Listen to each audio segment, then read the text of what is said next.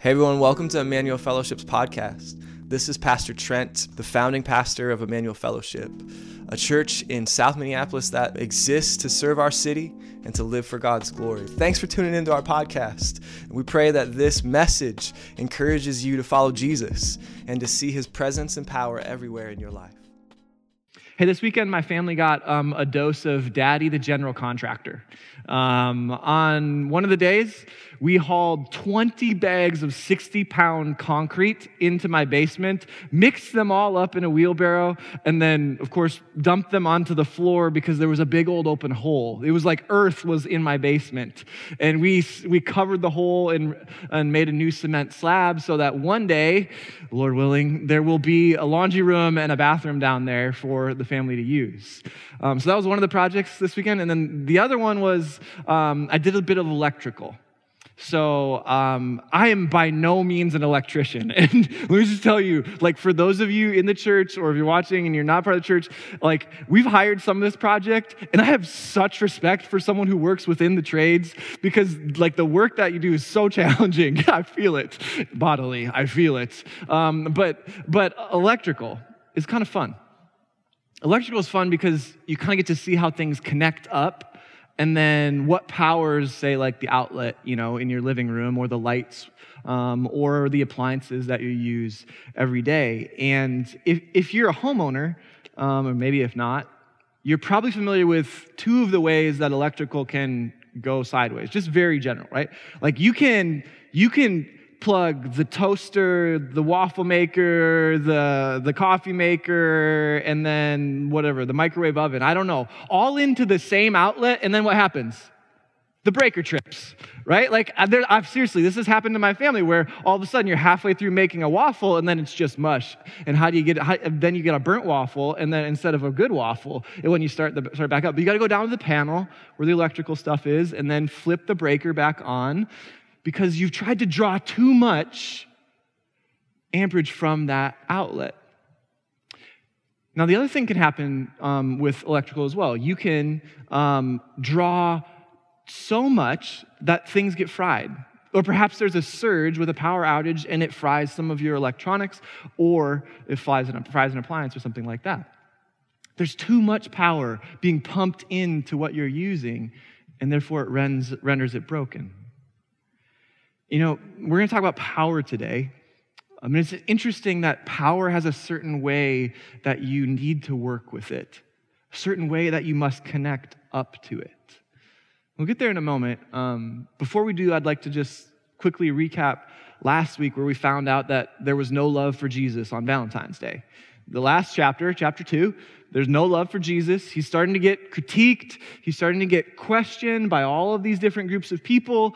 And I want to read you the last section there because it sets up chapter 3 pretty well. This is verse 1 of chapter 3. Again, he entered the synagogue, and a man was there with a withered hand. They watched Jesus to see whether he would heal him on the Sabbath so that they might accuse him. And he said to the man with the withered hand, "Come here." And Jesus said to them all, "Is it lawful on the Sabbath to do good or to do harm, to save life or to kill?"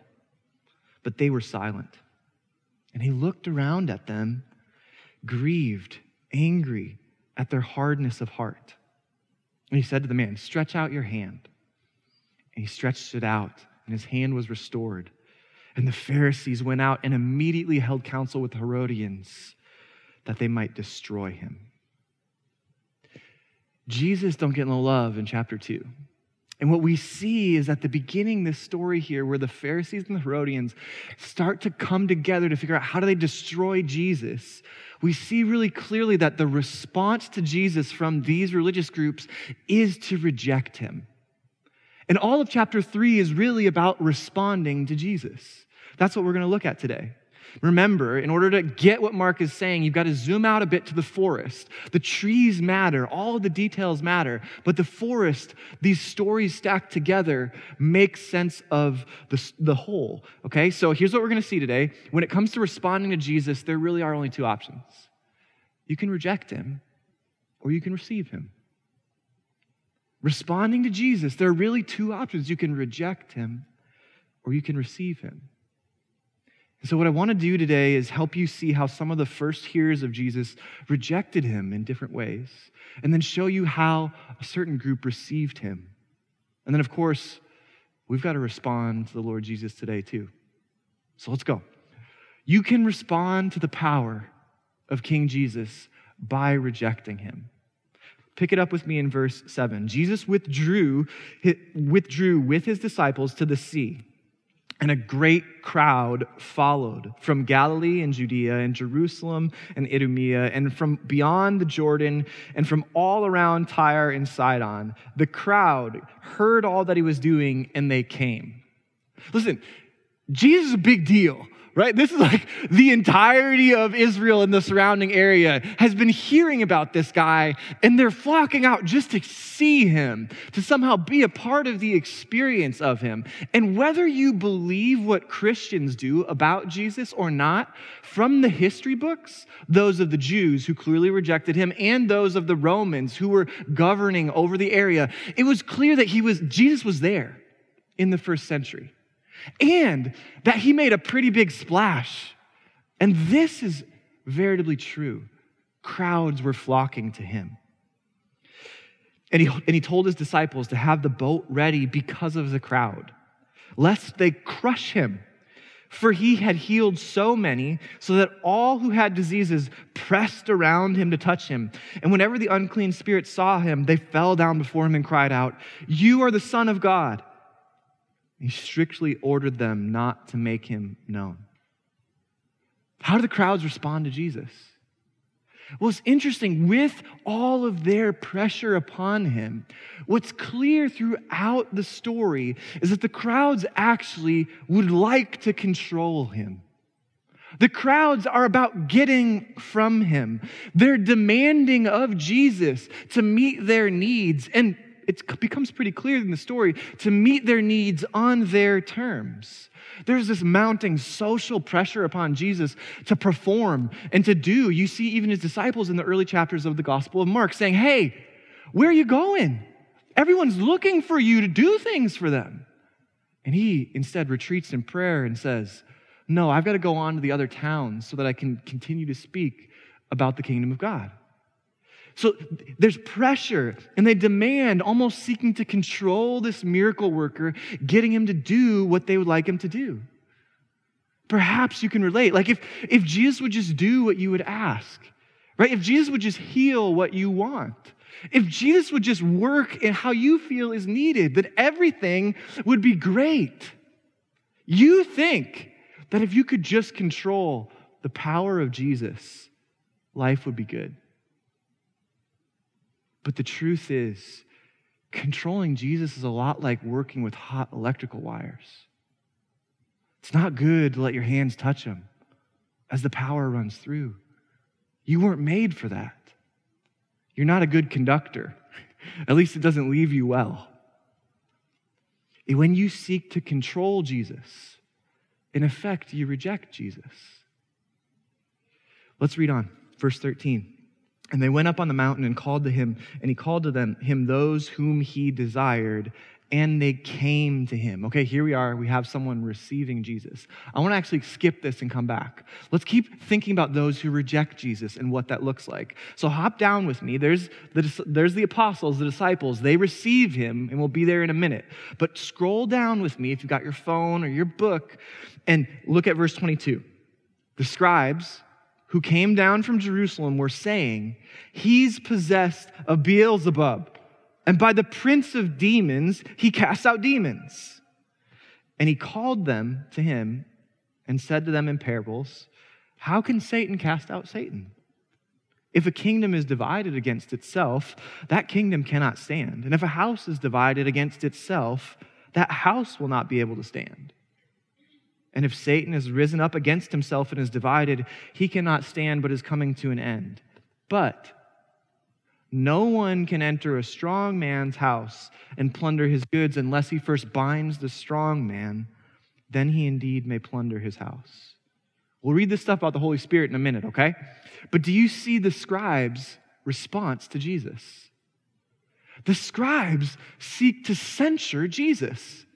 Right? Like they're censoring him, trying to destroy his credibility, saying, hey, this guy you think is good in doing miracles, he's really the opposite. You think the power is good, but really the power is dark. They are seeking to defend their own place and their own power within the Jewish religious system. And they want to destroy his credibility by slapping a label on him that he is actually possessed by a demon. Now, there's a lot of spiritual stuff in here that is foreign to our modern ears and perhaps modern eyes. But it's not too far-fetched for us to put labels upon Jesus, right? Like, can we just label him a good teacher? Receiving the things we like in here and the things that we don't like, discarding. Can we just label him an interesting myth for us to learn from? Can we label him like the rest of the spiritual guides of old that we kind of take to help us live a good life? Now, you think that if you could just label Jesus something other than Lord of all, things would go well for you. You could keep your place and you could keep him in his.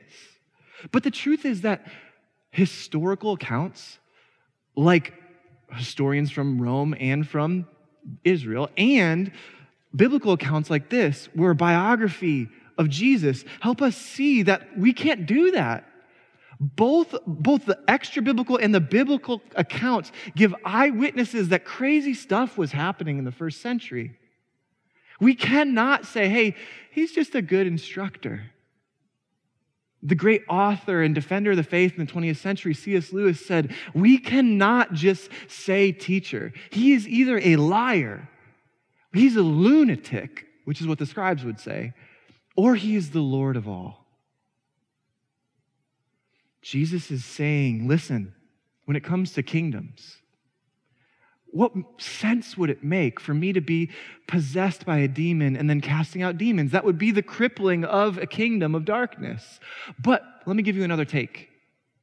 If you see a kingdom of darkness, the kingdom of Satan crumbling before you, perhaps it's because one stronger than all evil forces is here. One stronger than anything that could oppress, enslave, harm is here. One stronger is here that has bound Satan and is plundering his house, bringing all that was lost into the area that is found, bringing all that was dark into the light. You see, when you seek to censure Jesus, you reject him as well. Okay, now let's keep going here. Because you've got this really interesting bit about the Holy Spirit that everybody loves to geek out about. And we don't really need to when we zoom out to the forest. Right? You zoom out to the forest, what's going on here? People are rejecting Jesus. We're seeing the first responses to the Lord Jesus and his ministry. And here you have a warning from Jesus. Truly, I say to you, in verse 28, all sins will be forgiven of the children of man, and whatever blasphemies they utter, but whoever blasphemes against the Holy Spirit never has forgiveness, but is guilty of an eternal sin or an everlasting sin. For they were saying he has an unclean spirit. What's going on here? I think, from all of my reading and study, what's going on here is Jesus is envisioning that they have rejected him as the person, a first witness.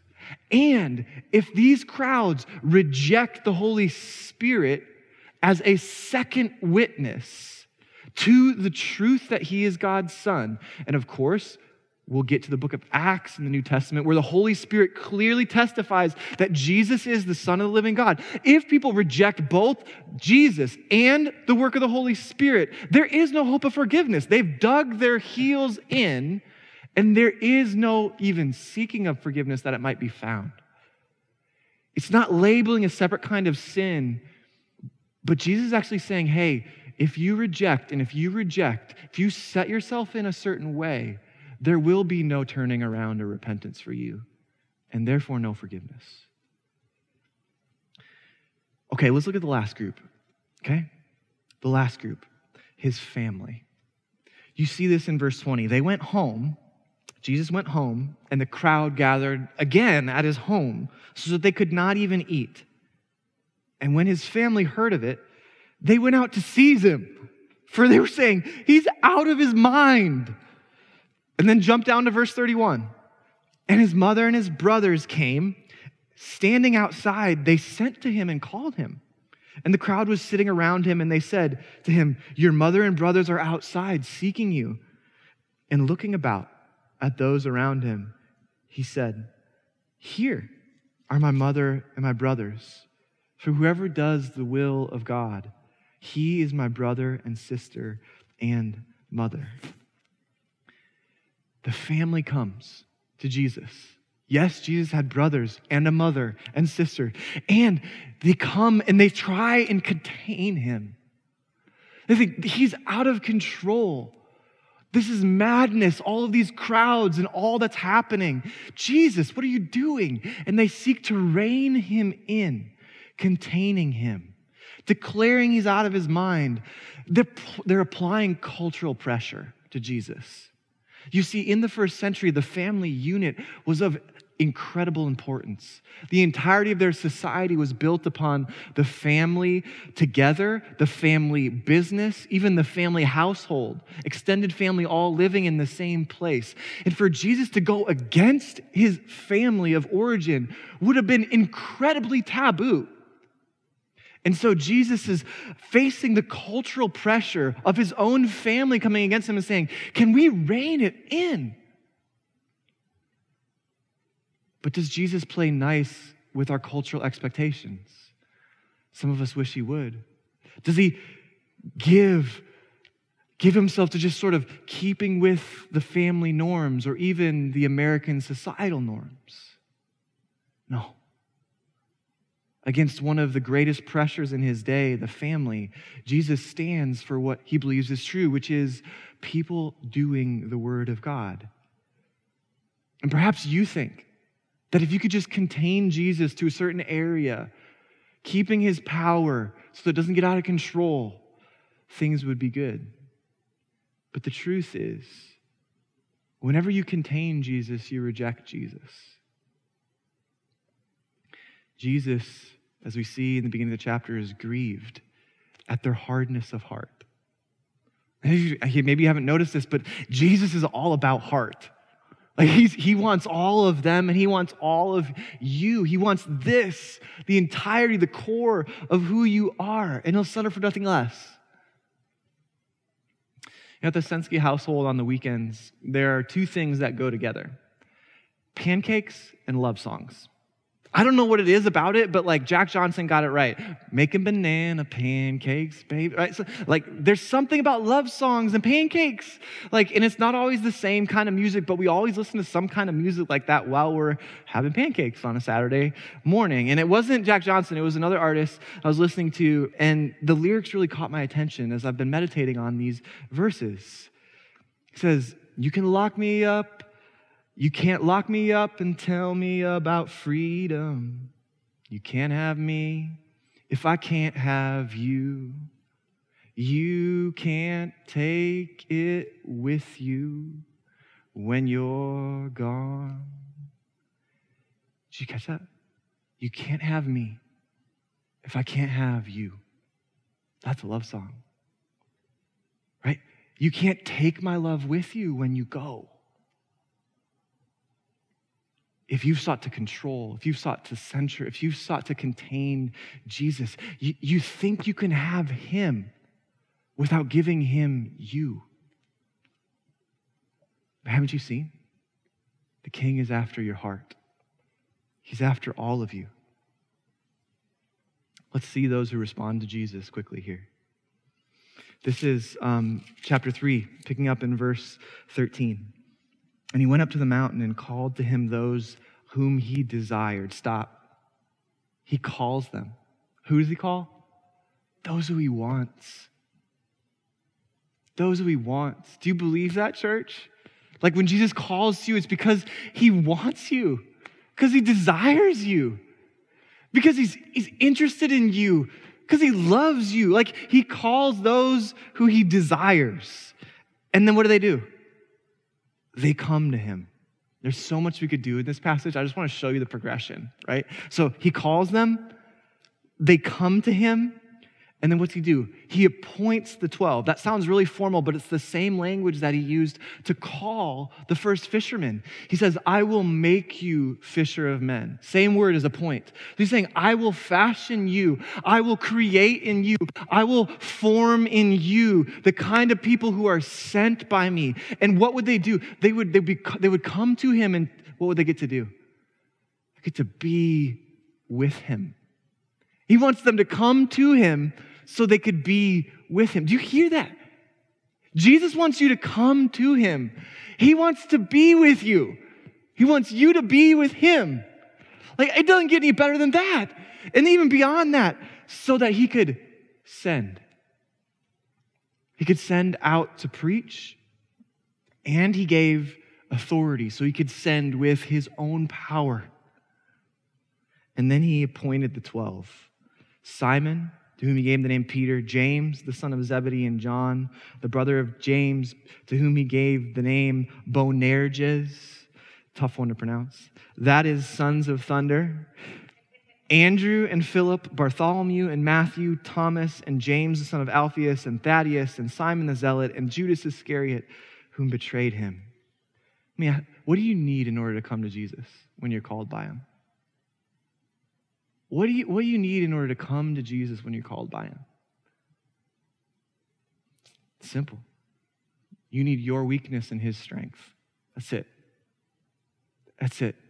In order to come to Jesus when you're called by him, you need your own weakness and you need his strength. You need your own need and you need his power. That's it. You didn't bring anything else to the table. It's all by grace, like righteousness by faith. Jesus is saying, come and be with me. And guess what I'm going to give you? I'm going to teach you everything you need to be sent. I'm going to equip you with all the power you would need to go. I will provide all you need. Just bring your weakness and take my strength. That's what it means to receive him. And church, you can respond to Jesus today. That's my last point. And I would say you must respond to Jesus today. This scripture says you must respond to the Lord Jesus today. And before you do, could I just persuade you for a moment as I reflect on his power to receive him and not reject him? Look at this. Watch this. This, when you take in the forest, and then you flip it onto the Old Testament, which is what Mark is doing, you start to see it sparkle. Watch. Jesus is strong enough, powerful enough to lead all people, even you. Look at him here with the crowds, clamoring against him, pressuring him. Jesus in that moment, what's he doing? He's leading himself. He's already gotten away in prayer, and he knows where to go and where the Father wants him to go. He's leading himself. He's leading his crew, saying, hey, you watch out for the crowd and get the boat ready. Let's think ahead. This is what we need. He's leading the crowds. He's speaking to them still, healing them, instructing them. He's leading the critics that are complaining about him, telling him what he should be doing and shouldn't be doing. He is strong enough to lead all people, even you. The religious of his day would have looked to Moses, the great leader. But Moses wasn't strong enough under the pressure of the crowds. He caved and never saw the promised land. But there is one greater than Moses here. There is a prophet greater than Moses here, strong enough to handle any kind of social pressure. Jesus is strong enough to lead all people. Does he lead you? Jesus is strong enough to restore God's people. Did you catch this here? How many apostles does he appoint? 12. Why? How many tribes are there in Israel? 12. He's making a statement, all right? Like, in case the religious leaders were wondering, what's going on? Who does this guy think he is? He comes right out the gate and says, listen, new Israel's here. Right? Old Israel is gone. New Israel is here. You got 12 tribes? That's the past. I got 12 apostles. Let's go. Jesus is staying very clearly to the religious rule. Times have changed. The restoration of all God's people is here. And they would have looked to David. They would have looked to King David and said, he is the one. He's the great king. But David wasn't strong enough to keep the people of Israel together. much less his own family, which was a mess for most of his life. But Jesus is stronger than David. Jesus is stronger than David and able to restore all of God's people, even to restart them anew. But does Christ restore you? Jesus is strong enough to redeem God's place. You see it? Right? Joshua is who they would have pointed to as the great warrior, the one who would conquer and take ground. But Jesus has come with enough strength to cast out all the forces of darkness. Right? Joshua came on the scene and he wasn't able to fully clear the land of God's people. But Jesus comes on the scene and everyone obeys and flees. He is the victorious one. He is the powerful one, the strong man able to take back God's place. Strong enough to redeem. Does he redeem you? Jesus is strong enough to realize God's plan, to bring it about. But he alone can realize the plan of the Father to gather lost sons and daughters. That's what God's after. Do you see it? Right? He's not pressured by cultural norms and expectations. Maybe the leaders of this day would have looked to Adam, the first man, and said, he is the one who set the stage for us. But Jesus is far greater than Adam. I mean, Adam's family collapsed upon itself, and then he was banished from the garden in the beginning. Jesus is gathering a new family that will stand through the ages, walking them into his kingdom. Jesus is powerful enough to realize God's plan, which is you, daughter, you, son, reconciled to the Father. Have you been reconciled?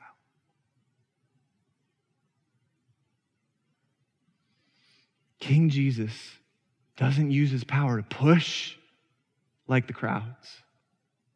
He doesn't use his power to pressure like family would. He doesn't use power to plaster a label on something to make it go away. But rather, his strength calls to you. His power invites you to see the way he's inviting you by love to gather you into the family of God. He desires you. He's calling you. And maybe for the first time today, maybe for the 1,000th time on a Sunday, would you receive him and all of his power? John, the one whom Jesus loved, as he says, begins his own gospel like this: but to all who would receive him, who believed in his name, he gave the right to become children of God. Born not of blood, nor of the flesh, nor of the will of man, not by your strength, born by faith, resting in Jesus and all of his power. Will you receive him today? Let's pray. Father, we long to be the restored, the redeemed, the reconciled, the people who receive your Son. So often our hearts are hard. So often our desires are elsewhere. But yet you set your desire on us. And you call us. Would you give the people here today, would you give the people listening online or on a podcast the faith and the grace to be able to receive you, Jesus, in all your power? It's in your precious name I pray. Amen.